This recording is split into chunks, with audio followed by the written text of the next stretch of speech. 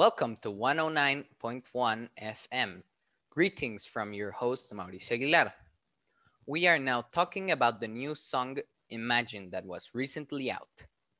This song was written by a dreamer that dreams with having an ideal world, and it is a very accurate song and message for John Lennon's personality, which was the person who wrote it.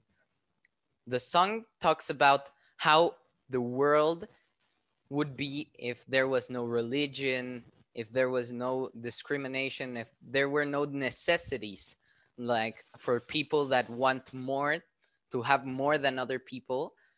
It talks very much of how the world is now corrupted and how it should be, like a world in peace with no hunger, like people sharing all the world with like their goods and their food, even because we are having now a world that it's dying from hunger, such countries as Africa and other third world countries.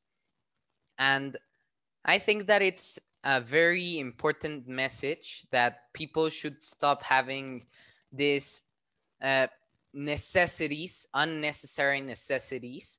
That it's a very funny word, unnecessary, because you can say that you need something to live, but the only thing a human needs is water, food, some place to be safe, a home, and finally clothing.